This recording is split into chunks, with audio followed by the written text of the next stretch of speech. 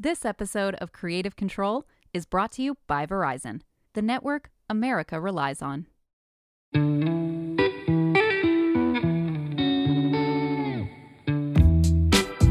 So last week, we talked to some creators about how they're approaching Black History Month this year. If you haven't already listened to that episode, please do check it out. There's a lot of great insight there. And for this episode, I'm keeping the conversation going by getting the perspective of an influencer marketing agent who has all the do's and, most importantly, don'ts of how brands should be thinking about Black History Month.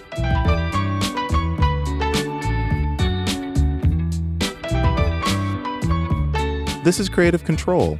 I'm your host, Casey Finey. Each week, I'll be unpacking the driving forces and people shaping the creator economy and what it all means for its future. To get an expert opinion on how brands should and or shouldn't approach Black creators during Black History Month, I hit up Tiffany Harden. Tiffany is the founder and CEO of Guild Creative Group, which is a strategy and influencer marketing agency. So I started with the obvious. What does Black History Month look like from her perspective? My perspective, I will never, ever get tired of giving Black people props, access to cutting checks to Black creators. I will never get tired of that. Mm-hmm. And I think Black History Month gives brands permission for some brands to go outside of what they typically do. Some brands use that month as an excuse to say like, oh, look what we did. We did something for Black History Month with like the 3 Black creators we know. But for some brands, it's, listen, I keep it 100 over here. We appreciate it. But then for some brands, it's another month and it doesn't sort of have a weight or a heaviness associated with it because they've been doing holistic, inclusive marketing. And it's just an opportunity to highlight what they've already been doing and who they already advocate for on a regular basis, including their employees. And, I know that we saw a noticeable shift in attention brands began to give to creators of color following the events of 2020. And so where would you say that shift is now? Fizzling. I think I genuinely do believe that there was certainly a huge emotional component to brands putting their money where their heart was. And I don't know that it's completely fair to say that they've taken their foot off the pedal. A lot of brands but a lot of brands have even pivoted just where they want to put those dollars so that they have a more long-term effect versus just sort of a flash in the pan. But I would say that like ultimately, when you zoom out from a stats perspective, like there's no sort of parity in creator dollars. Black creators and even further BIPOC creators get less money than their white counterparts for similar work. And that still is an issue and it will continue to be an issue. I think one other thing to be mindful of is like, because of the events of 2020 and just all of the things that have been happening in the world, I think brands are also trying to sort of toe the line between performative and allyship and just not being corny. And one of the biggest things that I personally feel is you can't really have these conversations and have brands that are doing inclusive influencer marketing and not putting people in the seats to be decision makers. So even further than trying to give creators money for their efforts and their creativity, I would even tell brand marketers that they had better have some incredible marketers, diverse marketers sitting in those seats, because that's also an issue. Mm-hmm. Yeah, no, I'm so glad you brought that up because I was going to ask, what to you is the right way for brands to work with creators in general, but particularly during Black History Month, because it can come off as disingenuous or you're just feeling like you are like brands feeling like this is something that they're obligated to do in a way. Like, okay, so it's February, so let's just like, as you said, like call those 3 Black creators we know and like let's just do this so we say that we did it. So what I love that you brought up how important it is to have Black marketers on these teams, but what else should brands consider when working with creators of color? Asking, what do they want? I feel like that's such a quintessential question. I come from the spirit of consciously equal partnership. And so if I know that I want to work with Black creators, one of the questions I want to ask them is like, what do you want? Is there something that you're doing already that we can support you on? Or is there something that, your audience needs more of from you that, you've been unable to do because you didn't have a lot of resources? I would lean into, especially brands that already work with Black creators, lean into folks that are already invested in your brand and you've already worked with, and ask them, what do they want? Because ultimately what brands are trying to convey is, during this month, is that we appreciate Black creators, we appreciate Black history, and we appreciate and want to highlight and support the connection that we have to Black legacy. And I think that if brands are really interested in doing that work, then they can take a look at their resources, including Black creators that they've worked with, and ask them, like, how can we be of service to you? Because here's the other thing. It doesn't always have to be so loud. It doesn't always have to be plastered on the wall. Like, look at us, look what we did. Give us our 10 points and a gold star. It may just be a note for your internal organization on, this is how we support the creators that we work with. How have we directly supported and influenced Black creators through our resources? And that's money, that's time, that's influence, that's even putting them in a room, putting them on a panel, doing other things that can elevate that creator. And when you think about this conversation of working with brands, working with creators, and how to do it in an authentic, meaningful way, is there anything that you think is missing from this conversation? My gut is to say, of course, there's always going to be something missing from the conversation, because you can't please everybody and you're going to miss something. But I think for the most part, what I feel ends up missing from the conversation is, it's really easy to bring somebody in the door and have a meet happen. What's harder to do is someone to continuously advocate ideas and operationalize them so that they're meeting the needs of the brand and also meeting the needs of the talent. So I can bring any influencer into so-and-so's brand and say, like, you should do a partnership with them. And the next question is, well, why? There's 1,000 of them. There's only one of me, So there's a power struggle that happens. It's innate. So the thing that ends up missing, in my opinion, is when someone can come with the way to operationalize an idea so that it's clear how it benefits both parties. And it's clear how it benefits the culture at some level, the talent at some level, and then also the brand, whether it's from a marketing perspective, a DEI perspective, a bottom line perspective. But most people don't operate that way.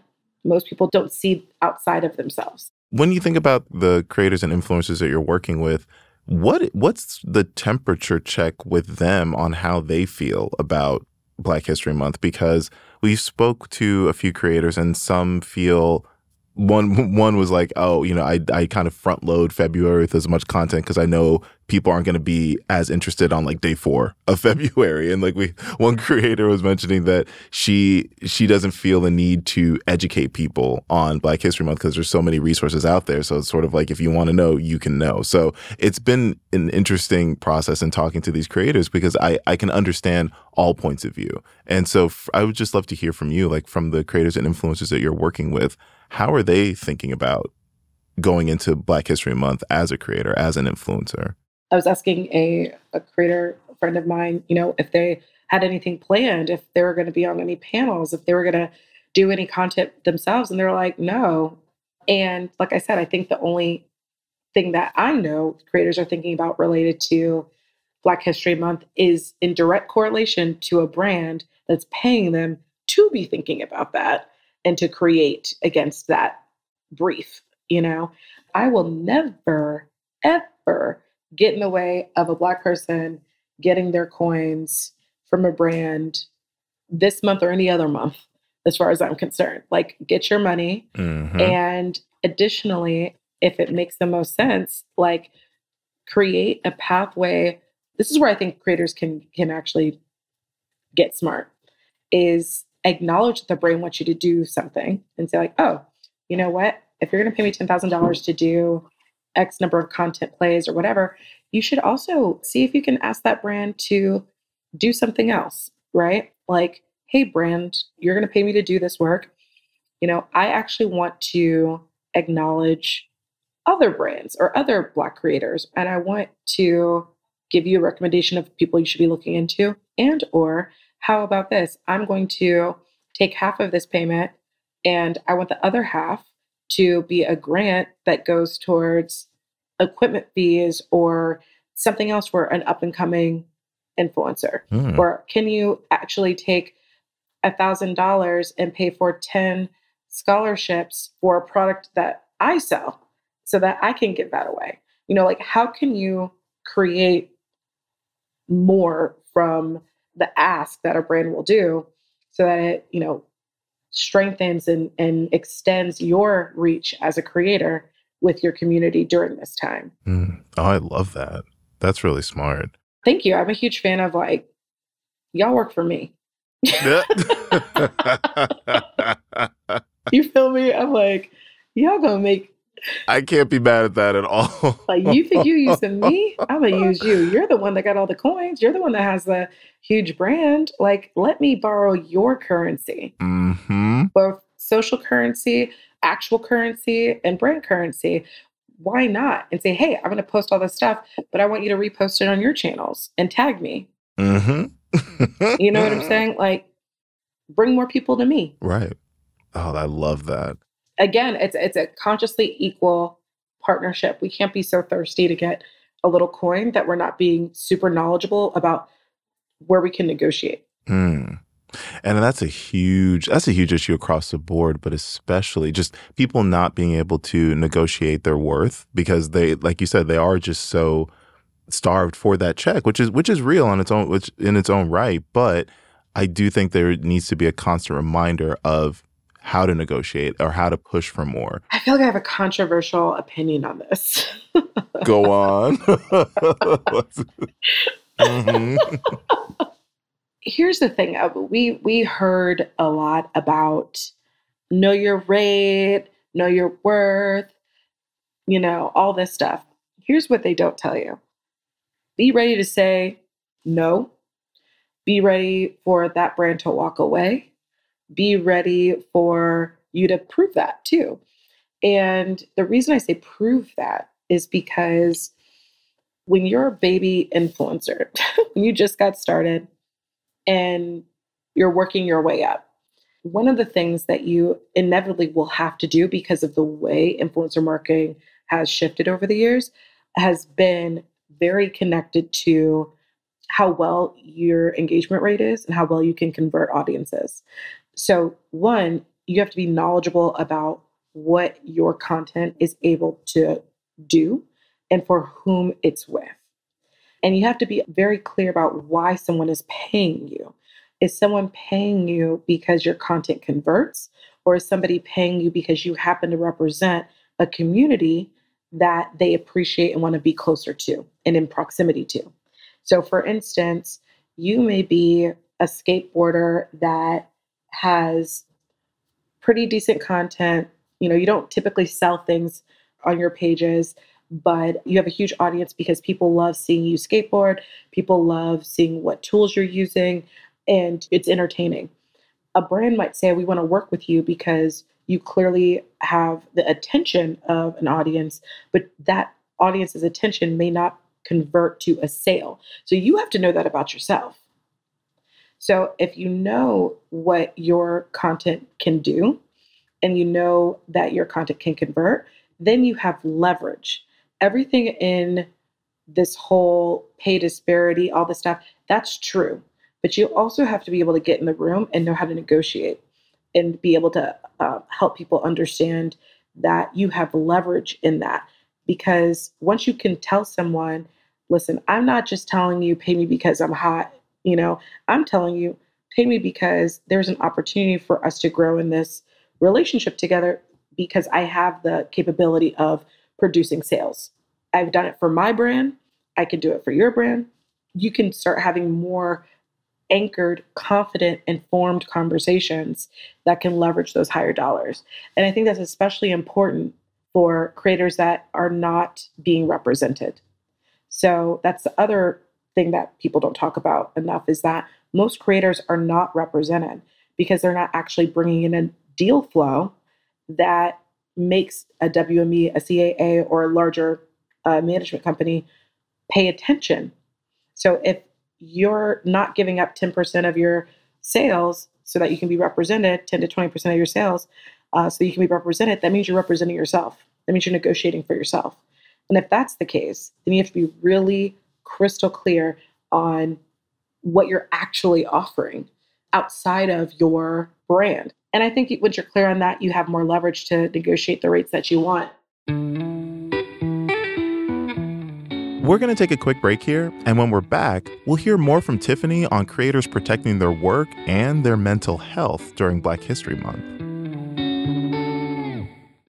This episode of Creative Control is brought to you by Verizon, the network you can rely on for your phone and for your home internet. Find the plan that's right for you at Verizon.com.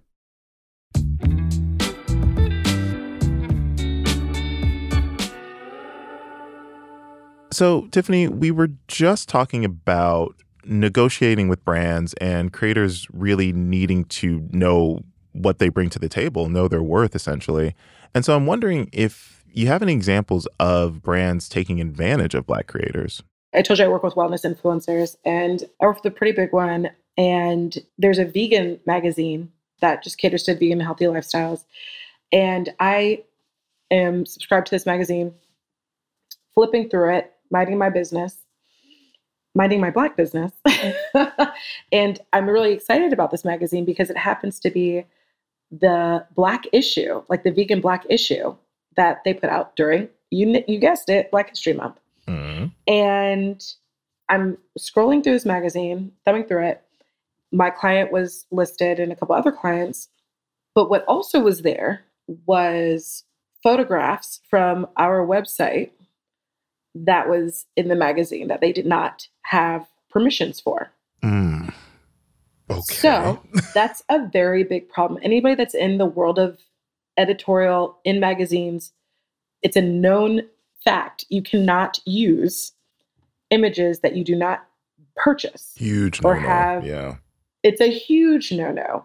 It's a violation. It's a copyright violation. And not only did the editor not associate those photos to my client, the way the photos were in context in the magazine were for other folks, as if those were their photos.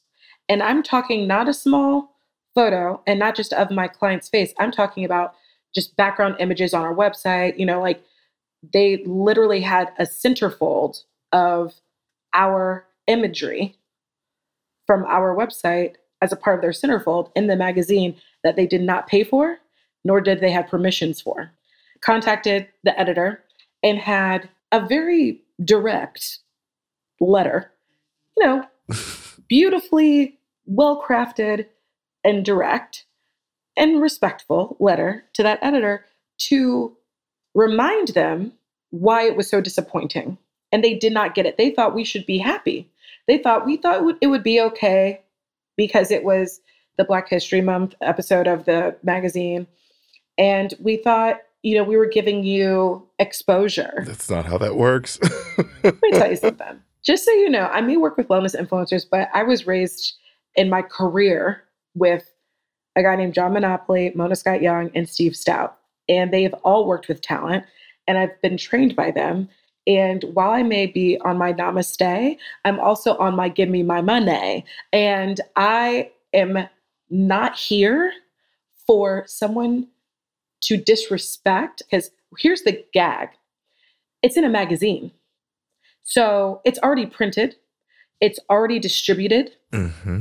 I received my magazine at my home. So it's already done.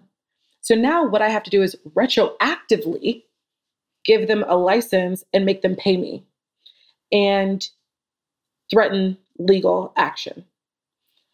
I was able to negotiate her way out of that But that is an example of how even someone who might be well intentioned can still mess up and try to take advantage of your brand identity and your brand equity. And it's not okay and it's not fair. And this is why people need representation to some degree to look out for you and to have the right kind of conversations that they need to have. Because I could have easily just let that dog lie, but then that woman would have never learned the lesson of don't mess with Black creators. I mean, I'm so lost on how anyone could think that that was a good idea. I mean, it's insane to me that they thought they could get away with something like that. I mean, I honestly, you don't have to work in the journalism space to know that that's something you just don't do. But oh my God. Anyway, maybe related to how frustrating it was to get that whole issue resolved, I wanted to ask you about conversations you have with creators or maybe with yourself about mental health, especially during Black History Month. Because we know when February rolls around, the racism gets particularly loud. So how do you go about protecting your mental health? You know, I feel like there was a point in when you were talking where I had a church moment, and I just want to tell the creators out there, creators, come on, turn to your neighbor, say, neighbor, I deserve to protect my peace and my pocketbook. Woo! Say it. Okay, now, if somebody doesn't make that into merch, protecting my peace and my pocketbook, hey now, like I want the prayer hand emoji with like a pocketbook in between. Yes, protect your peace in your pocketbook. Oh my God. Woo, you said a word on today. Neighbor, I deserve. But you know what? I've been really blessed because I work with a lot of wellness influencers. And that is something that most of them know how to do. Yeah. And when I say wellness influencers, I also mean practitioners. So not just someone like that does yoga every once in a while in Lululemon pants and like throws up a peace sign, but like folks that practice their, I know, shady on the low. I'm a Virgo. I can't. The way you pop off shots so smoothly and subliminally, it's just like it's just I was born this way. And don't change a thing. We love you as is. Oh my God. It's anyway. Real. So I've been really blessed to have folks that really do understand how to protect their peace and also know when to turn off the comments on their social channels. So for me, I think if I was to kind of give some general advice to creators, especially during this time, and this is what I will also say, not just for Black creators, but also for any ally that is in the world that is being supportive of Black History Month, I would say, live your truth. You cannot let other people's small-mindedness, lack of peace, lack of joy get in the way of yours and celebrating what you know is true. And that is, that is love. I think the other thing I would say is outside of just doing your work and minding your business and doing your work, if there is a scenario in which you find yourself in where you feel like you have to choose between silence and a check, that's some inner work that you need to do related to your personal integrity. And never compromise yourself. If you have to ask yourself, who are you being loyal to? And the answer is not you, then it's the wrong answer. And I say that during any month of the year, but especially to creators that maybe find it a little intimidating to sort of stand in that space, stand in the gap, or intercede on behalf of somebody or on behalf of your culture. There are actually way more people that will stand with you. And so you shouldn't have to be afraid of the hate coming through because you do have controls. You have controls over the comment section and who gets to comment and who doesn't. You get to control who gets to speak in your life and who does not. 1,000%. Tiffany Harden dropping just gem after gem. I love it. I love it. Thank you so much for your time. Again, oh man, this was a fun one. So fun and informative. Yes, edutainment. Big fan of that.